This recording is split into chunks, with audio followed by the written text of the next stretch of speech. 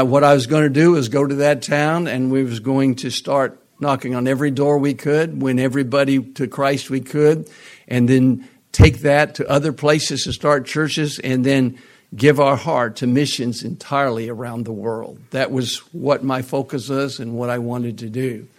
So with that as an idea that I wanted to convey to the people that I thought God wanted, I began to do what every one of us does and begin to preach. We begin to go out. Not a lot of them at first would go, but I'd take the couple of guys that would go with me, and we'd just start trying to win people to Christ.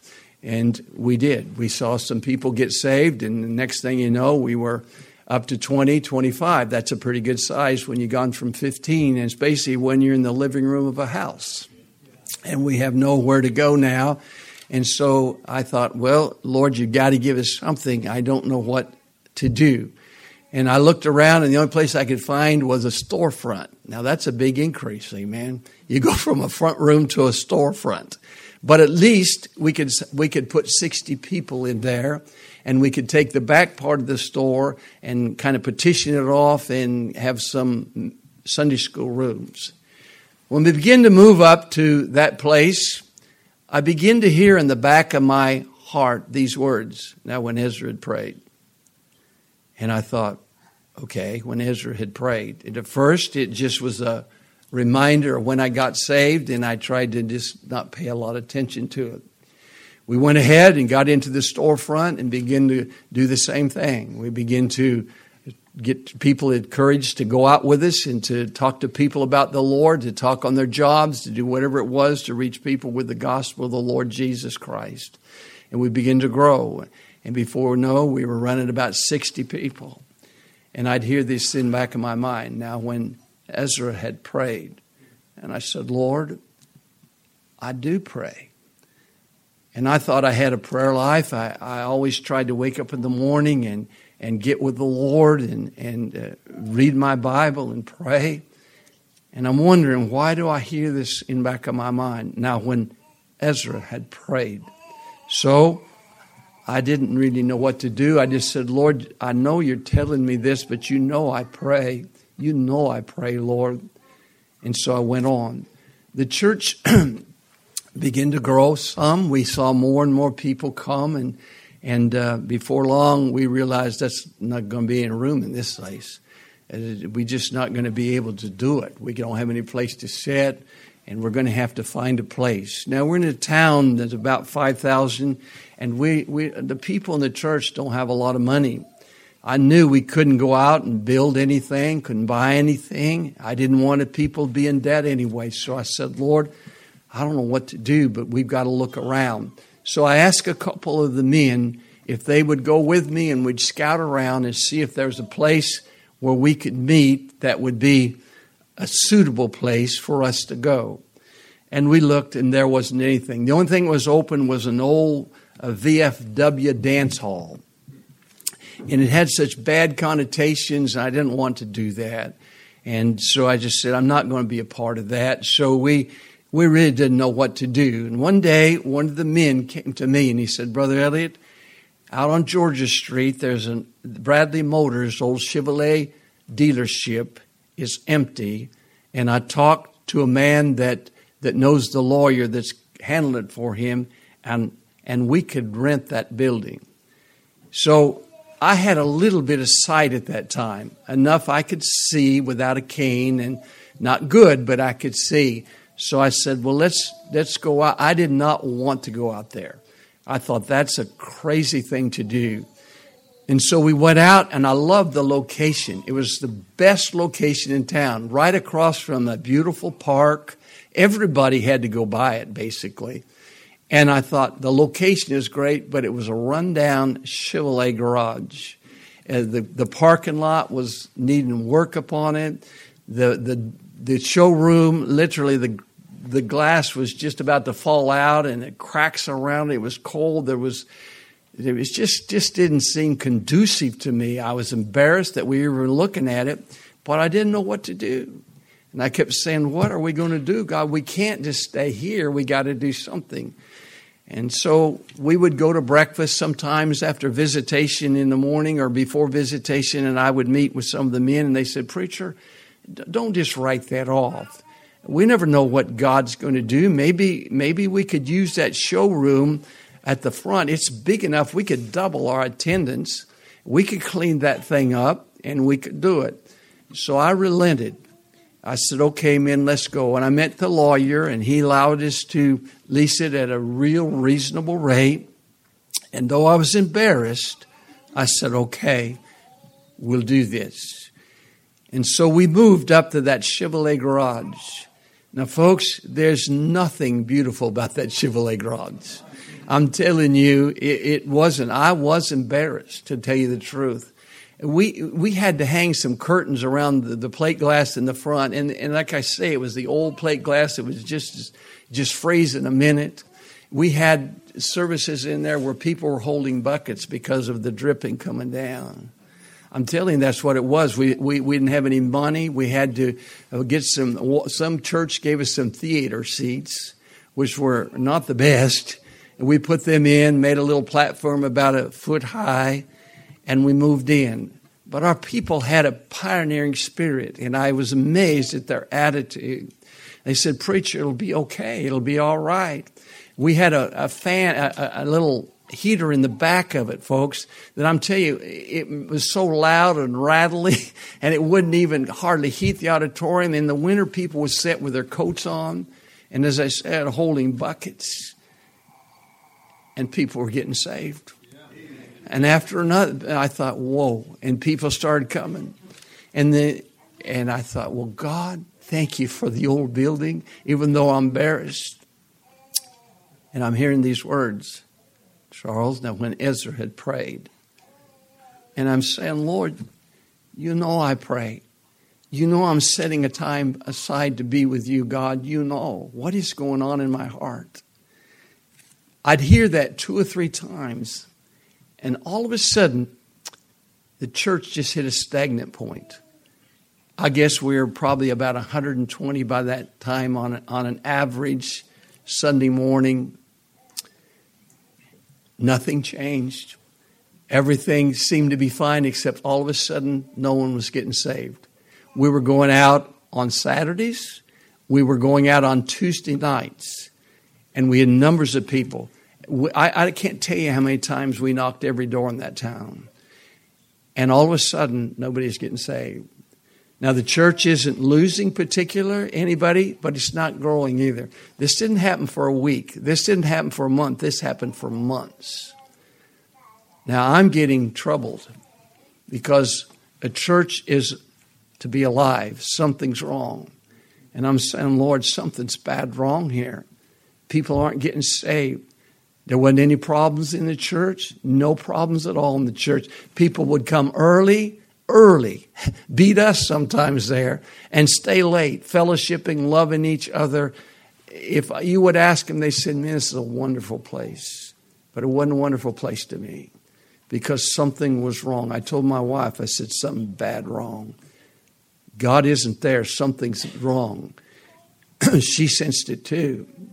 I'll just be candid with you, folks. I told my wife one time, I said, don't throw away the packing boxes. I said, maybe I can only take a church to 100. But if people aren't going to get saved, then I'm moving on, starting another one. I'm not going to stay here. By this time, I'm hurting inside. And I'm saying, Lord, I don't know what to do. And I hear in my back of my mind, now when Ezra had prayed.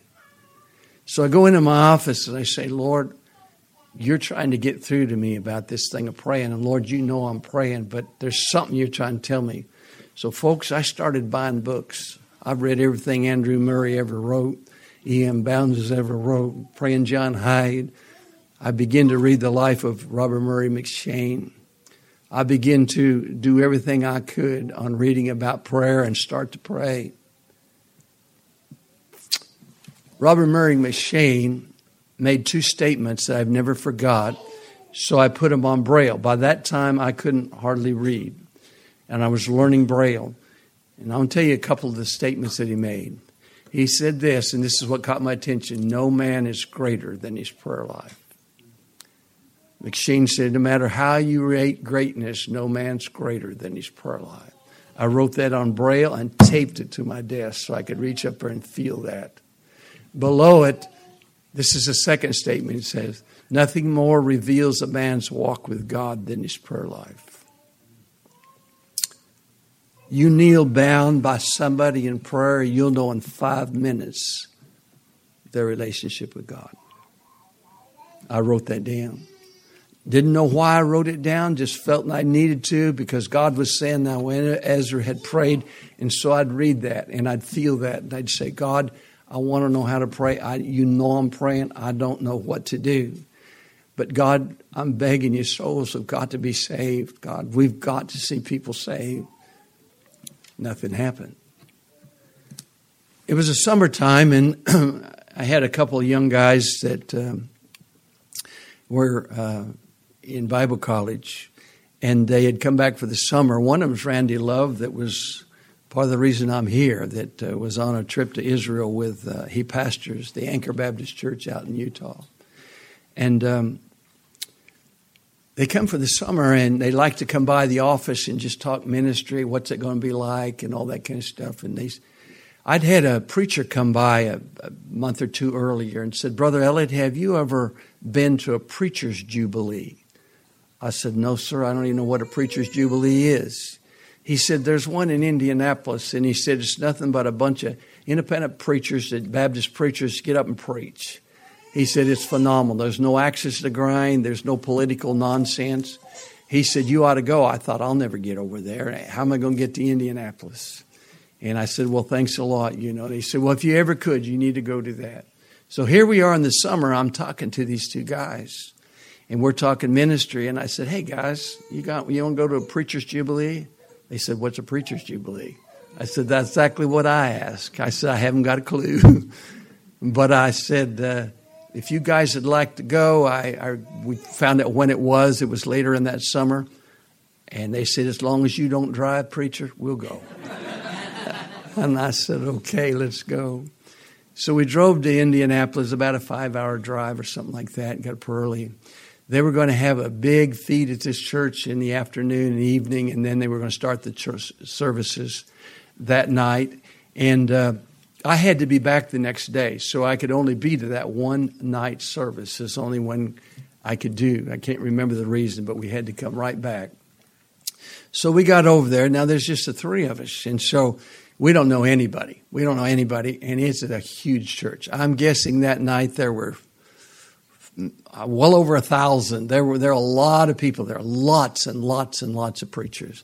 And people were just fellowshipping. They had a big barbecue, and you could eat all you wanted. And so the three of us were eating, and it came over the loudspeaker, and it said, all you preachers that want to pray, meet in a certain room next to the pastor's office. So I said to the guys, okay, let's go. And they said, no. It said preachers, and we're not preachers. I said, you're close enough. Come on. They said, nope, we don't feel right, preacher. And I said, well, then go get the front row.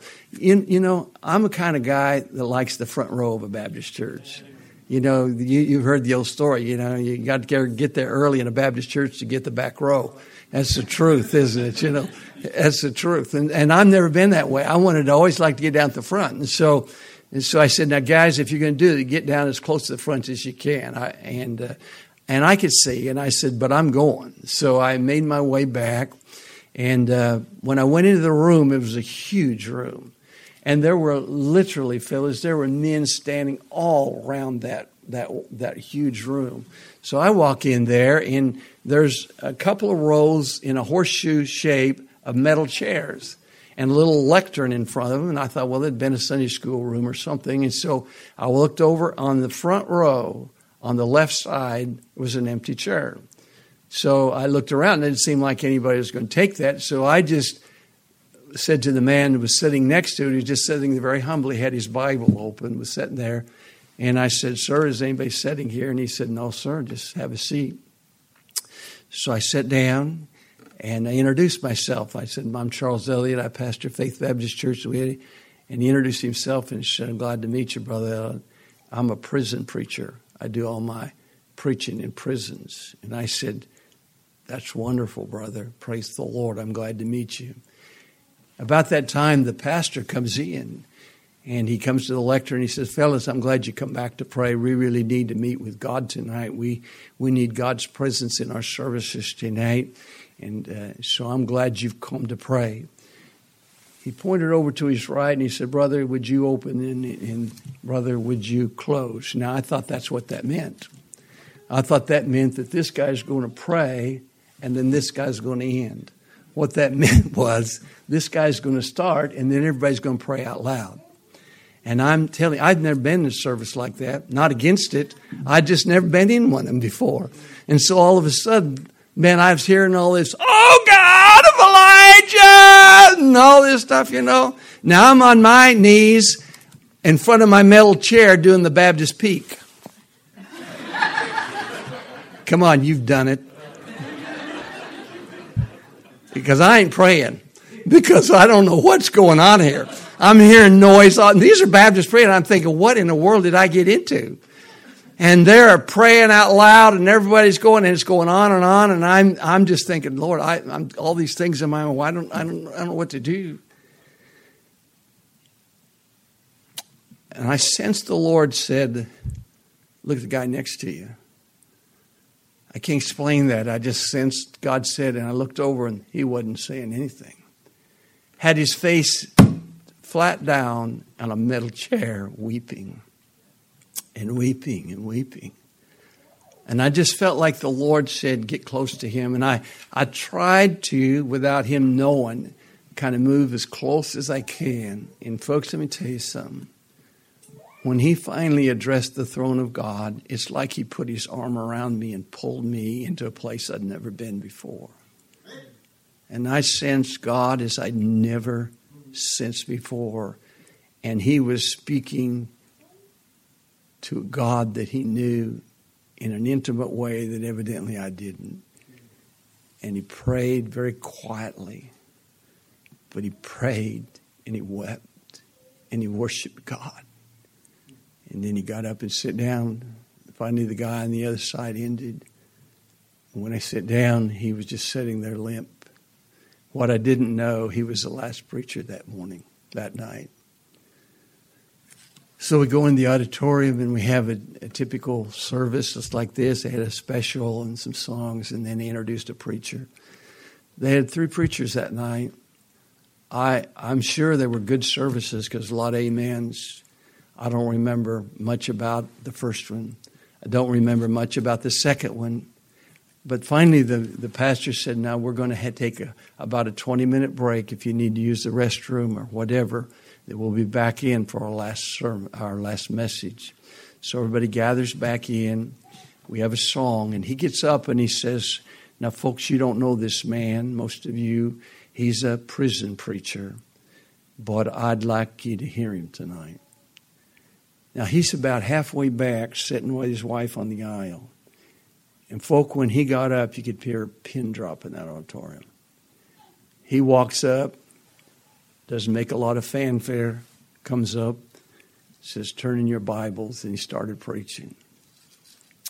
And I'm telling you, when he started preaching, God moved into that auditorium. It was amazing to me. There were Baptist preachers, 250-pound, 300-pound men weeping like a baby. At the end of the message, he gave a simple invitation that lasted well over an hour. People would start flooding. There were so many people that they were in the baptistries all across the front. They were on their knees.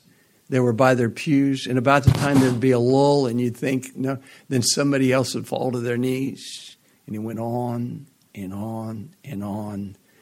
And God said, no man's greater than his prayer life, Charles. And nothing more reveals a man's walk with God than his prayer life. And God spoke my heart.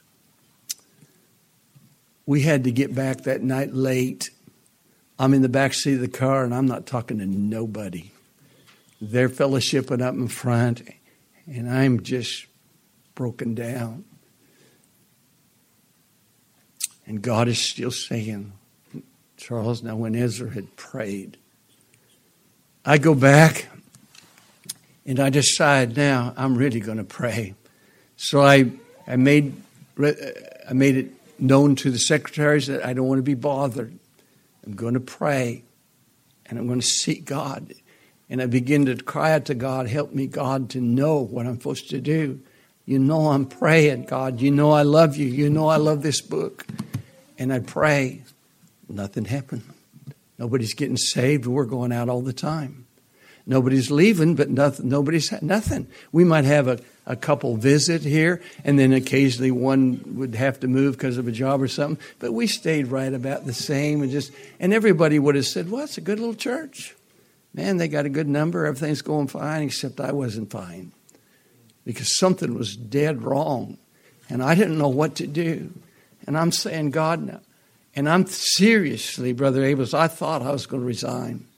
Virginia and I talked about it. We're not quitters, but I said, I will do this, Lord. I'll go start another one. And no matter what it takes, I have to start from scratch. But people got to get saved. Something's wrong. This is why you put us here. And something's dead wrong, God, and I don't know what. It's like God is just not in the building anymore. I was preaching as hard as I could, as straight as I could. So now I'm really discouraged. There was a fellowship meeting kind of like this, not about 30 miles away, and I had a full-time guy working with me named Steve. And I said, Steve, let's go over tonight to the fellowship meeting on a Monday night. And I said, let's don't take our wives. I said, I didn't give him any reasons. I just didn't want to talk to anybody. I was terrible company to him, I'm sure. I looked out the window. I was not a happy camper. I was discouraged. He knew that, but he gave me some space. And so we went into the meeting, got close to the front again, and I don't know who was preaching, but when he got up to preach, he announced his text, and it was there where Jesus went to Gethsemane. And I don't remember, folk, a word of that message that man had. Because when the text was read, where it said that Jesus went to Peter, James, and John and said, could you not tarry with me 1 hour? God stopped me. And the rest of that message, God just began to climb all over me and eat the shingles off my roof and everything else. Charles Elliott, I give you 168 hours a week, and you cannot get me 1 hour a day alone with me. Now, folks, if you think I'm trying to tell you to do that, you're dead wrong. I'm telling you what God told me. God told me on that road, Charles Elliott, you cannot even give me that much of your life. I didn't tell Steve that. I didn't tell anybody. I went back and I told my wife, and that's it. And I said, I told the secretary, I said, I will not be disturbed for 1 hour. And the only person that can ever disturb me is my wife. And she has access anytime. But nobody else does. And I'm going to give myself to God. And I knew God was speaking clearly to me through His Word, Charles. And so I went in and I knelt down. Now, folks, I could pray around the world in 7 minutes. I could pray for every missionary, everything. And now you got 53 minutes. And you're on your knees. What are you going to do? And that's where my journey began. And God began to teach me. There's a whole lot more than praying than asking. There's a lot of it is communion and being still and waiting and keeping your Bible open and listening. And I begin to pray and I begin to say, God, you got to do something. You've got to do something. And I begin to try to wait on God for that time and listen. I'd go to preach. Nobody got saved. Nothing was happening week after week. A lot of times we would go home at lunch, Steve and I, because this is a small town. We could have lunch and then come back to the office. And I was really discouraged then. In fact, I was going to write out my resignation. And I just figured there's so many places, God, you can lead me and I'll start another work. We go to lunch and we come back. I am so discouraged, folks. I don't know what to do. I am so down. I don't know what to do. So I go into my office And I'm looking out the back window, and I can't see a lot, but I can see some trees still and a few things, and I'm not looking at anything. I'm just staring off. I turned around and hit the intercom, and I said, Steve, go home. He said, Pastor, what's wrong? I said, just go home, okay? Spend some time with Kathy, okay? I don't want to talk about it. Just go. That's not my personality, but that's probably about how curt I was. Had a part-time secretary named Noni, and I buzzed her. I said, Noni, why don't you just go on home? Pastor, I said, Noni, please, if you don't mind, would you just go home, okay? And so now nobody's in the building because I don't want anybody in the building. I'm, I guess, a bit on a pity party. I'm not a happy camper, and I don't know what to do. So it's dead silence. I lock all the doors so I can just be there. And I look out the back window again, and I think, God, I can't take it any longer. And so I just said to myself, I'm moving on. And I turned around, and I had an old cassette tape recorder, the old cassettes. That's the only way I could listen to the Bible. And I had it next to the two pieces of that I'd written in Braille. And I wasn't even knowing what to do. I was so just discouraged. I just went like that. And I hit that tape recorder, and when it came on, you know where it came on? It came under the model prayer. In Luke 11, where the disciples said,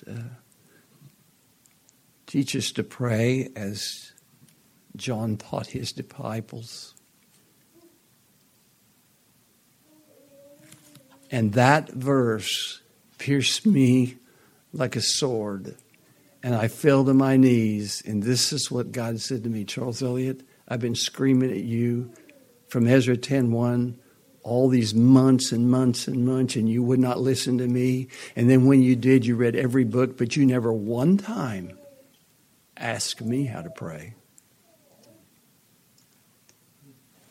And I'm telling you, folks, I was on my knees for over 2.5 hours. I ran that back and forth, that model prayer I've read 1,000,000 times, without no book, without anything. God said, you want to pray, Charles? And that thing fell apart so clearly to me. He said, if these things are not true in your life, you're not praying. And I began to take each one of them, and boy, God had to deal with this old preacher, let me tell you. And I was so wrung out that when I got up, I was so weak and had sweat through my clothes so bad, I didn't know if I could even get off the floor. And I sat there, and I knew something was different. And I knew that there was a peace that came through me. I couldn't explain it to anybody, but I knew something had changed. I sat there about 30 minutes, got a glass of water, came back and thought, I'm going to call Virginia and have her come and get me.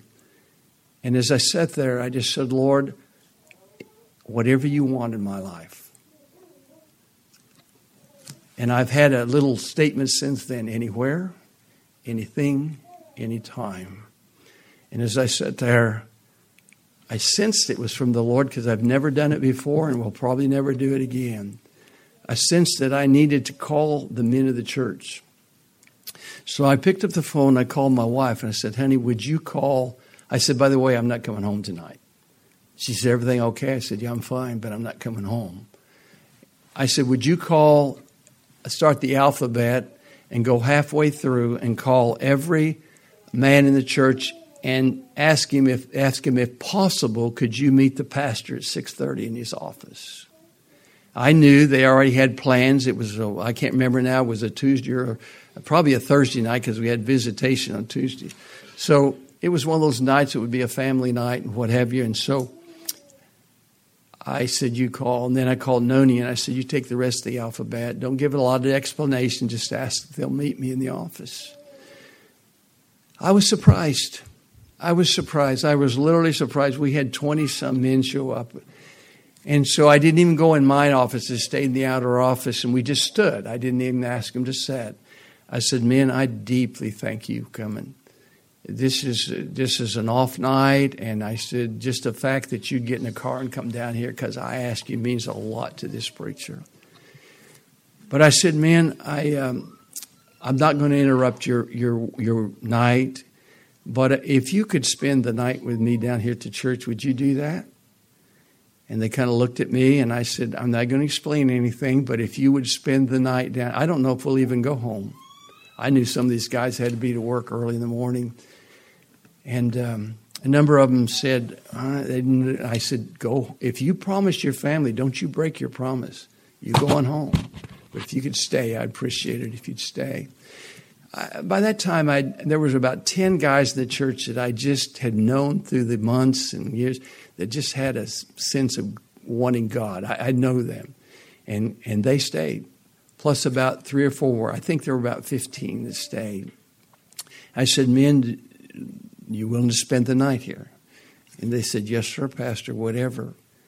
I said, okay. I said, and call your wife and tell them you might not come home. And they did. And I said, now follow me into the auditorium. So we went in, and I got down in front of the pews and just let them sit there. And I told them the story I just told you. And they looked at me because they didn't know anything was wrong with the church.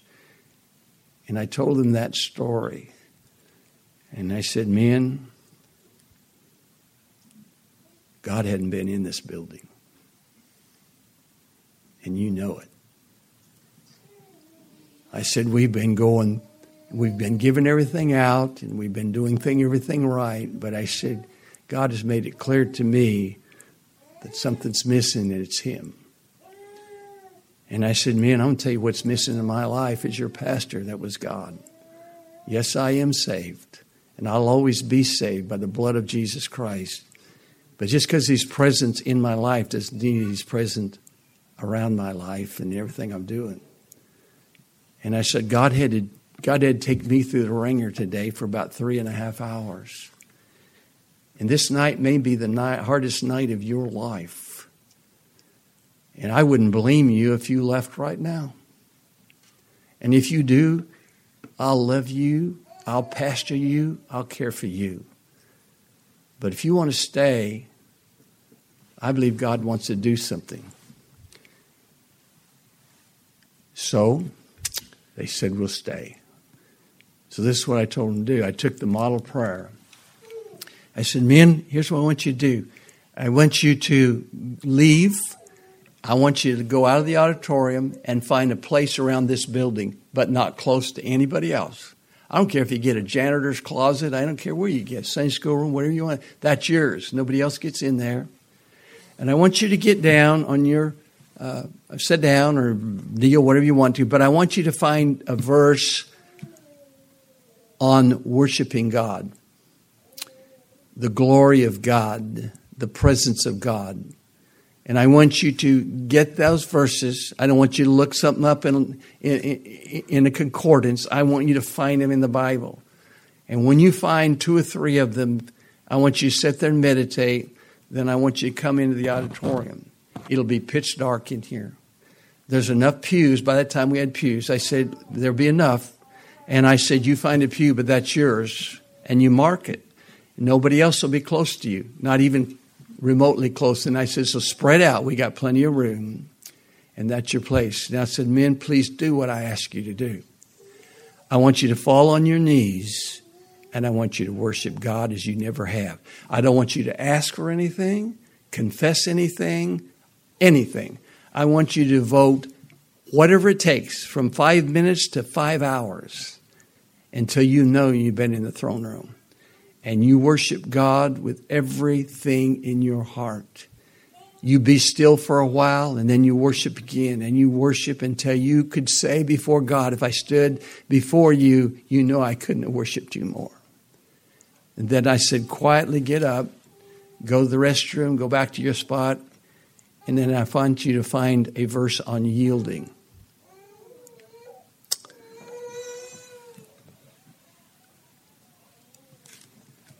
Here's where a man walked out. I said, man, this is going to be the hardest night of your life. And I took him to the model prayer, which said, thy kingdom come, thy will be done. on earth as it is in heaven. I said, fellas, you know what that verse says? I didn't either till today. I said, we look at that verse and we long for the kingdom. We should long for the kingdom. There will be a millennial age. But that's not what Jesus is saying there. That's a surface truth.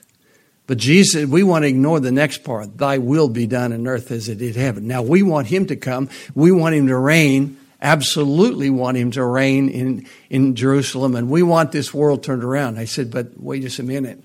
If you go to Luke 17:21, it said the kingdom of God is already within you. So here we are asking for the kingdom to come. He's already in us. And fellas, the only way God can get his work done is through us. That's what he chose to do. And if you and I are not broken, and if you and I have our own plans in life, and our own dreams, and everything else, and God can't crush us, then he can never use us. And I said, if you're not willing to surrender everything in your life tonight, your career, your family, your health, I don't care what it is, man. If you can't lay that before God tonight and mean it, I'd like to ask you to go home. One man stood up, a wonderful man. He said, Pastor, these words, I love you, but I could never do that. I said, brother, I love you too. And I'm glad you're an honest man. And he walked out. I said, anybody else want to walk out? Because I said, men, this is the hardest night you will ever have in your life. Because God's going to take you up on it. And if you mean it, it'll change your life forever. Those men stayed. They came back with a verse and stayed. I could hear men weeping and crying, having a hard time. I said, don't worry whether you're 5 minutes or 5 hours. It doesn't matter who's around you. You stay there until you can look God in the face and say, God, you know I give you everything, anywhere, anytime, anything. I'm through with myself. Every aspect of myself, every dream I've had, it's yours. I'm a follower of Jesus Christ from this day forward.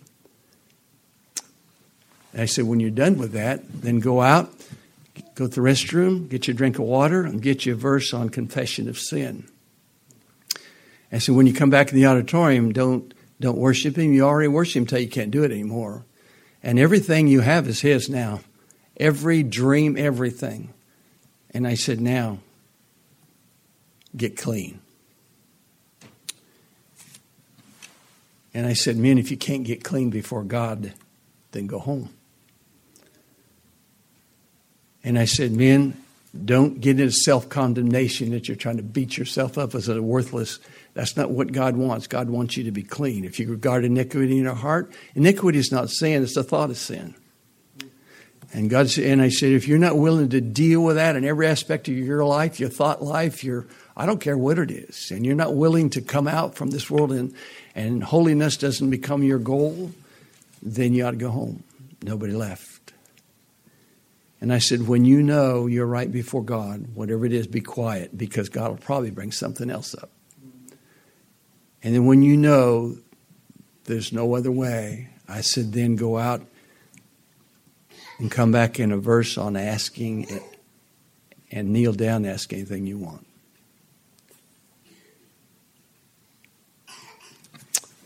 The last man walked out of there about 2:33 in the morning. It was so quiet. Steve and I were standing, going to lock up the door, and the last man walked by, wouldn't even say hi to me. Just walked out, got in the car, I heard it slam. Walked out, Steve locked the doors, and we didn't even say a word to each other. What do you say on a night like that? God moved in such an incredible way, it was still. I got up the next morning, and people started coming forward. People started getting saved. And so much happened that we couldn't get people in the auditorium. People were getting saved all over the town. It began to be noised around. What in the world is happening down there? We couldn't get all the cars in the parking lot.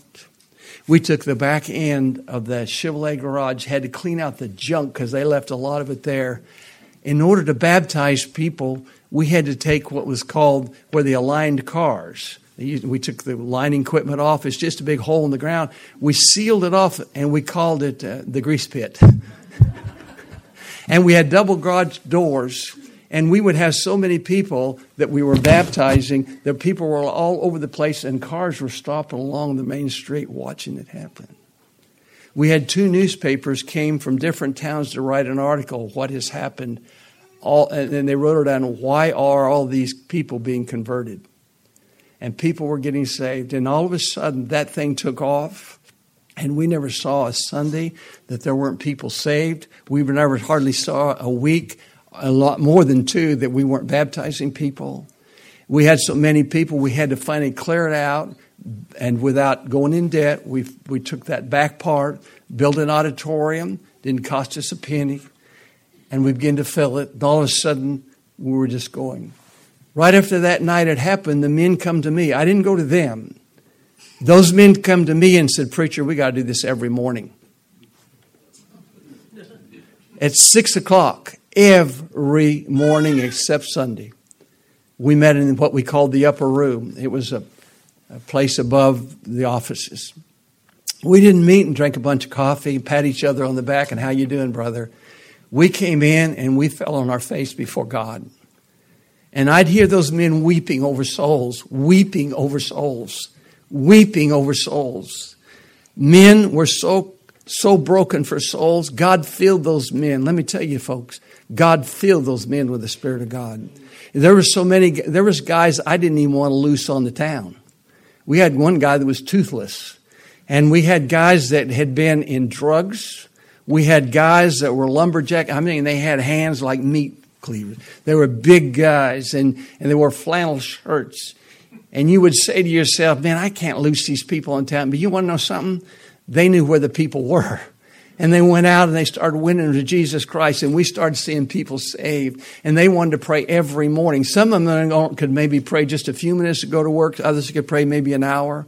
I remember one day we were so broken with souls, we fell on the floor. You won't believe this in a Baptist church. We didn't care. We were on the upper room and we had our hands out in a circle, weeping, weeping, weeping over souls.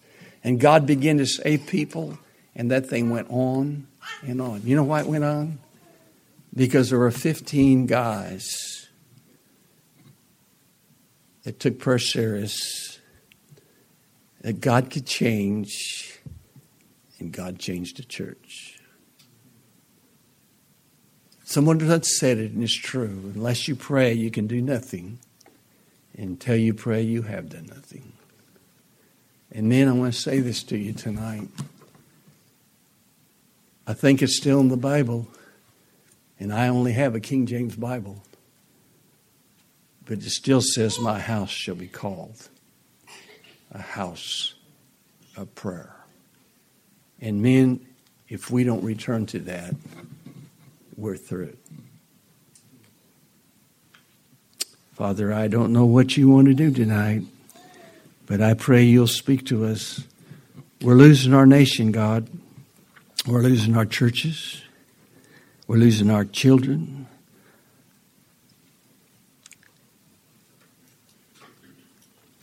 I just pray you'll speak to us and give us some men of God that will pray.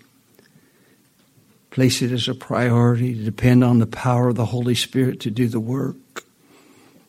We'll go back to communion with you and getting right with you, getting clean before you, broke before you. We throw the nonsense out in our churches and come back to you and let you be God.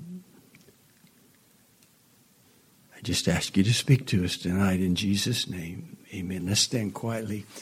Preacher, you just take the invitation, whatever you want to do.